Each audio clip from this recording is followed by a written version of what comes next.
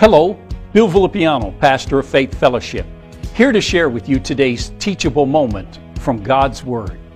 This week we've been talking about being a giant slayer, how to overcome the difficulties and the trials that come our way in life. Today we're going to talk to you about something that you need to avoid if you're going to slay your giants. Psalms 47:1 says this, "Oh, clap your hands, all you people. Shout to God with a voice of triumph." I love that. You see that we've underlined. Shout to God with a voice of triumph. Just like there's a voice of triumph, there's also the voice of defeat. If you're going to slay your giants, if you're going to be an overcomer, you cannot have a voice of defeat. Listen to Numbers 13:32. "So the majority report of the spies was negative. The land was full of warriors. The people are powerfully built." Listen, the majority brought up what? A negative report. These are the things that you and I have to avoid. Even when we're not in the majority, many times to be an overcomer, you will be in the minority. But always remember, God is on your side. See, this is what you find when there is that voice of defeat, that negativity is contagious. Let me say that again. Negativity, defeat is contagious. Numbers 14, verses 1 and 2. Listen to how their words impacted the children of Israel.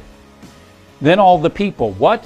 After they heard about how they were not able, after they heard about how strong the people were, after they heard about the giants and the obstacles in the land, then all the people began weeping aloud. And they carried on all night, and their voices rose a great chorus of complaint against Moses and Aaron. "We wish we'd have died in Egypt," they wailed, "and even here in the wilderness." If you're going to slay your giants, don't join the choir of complainers. So you cannot complain and conquer your enemies. See, trouble is not your greatest challenger. It's surrender. This is what you see the children of Israel doing. They got an evil report, a negative report from 10 of the spies, and they joined the choir of complainers. See, when you accept the false report, see, God said, "Go in and possess the land," then that is it. There is nothing else to debate. He's already guaranteed them the victory. "I'm going to give you a land that flows with milk and honey." But when you accept a false report, you weep over a false belief. There is a language, there is a sound, there is a proclamation of victory in the voice of the conqueror. Listen to Caleb.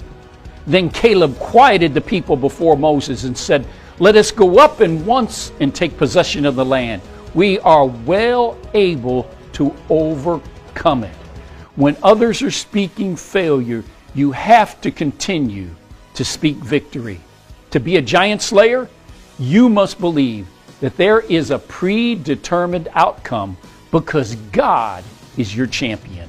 This is one more teachable moment from God's Word. God bless you.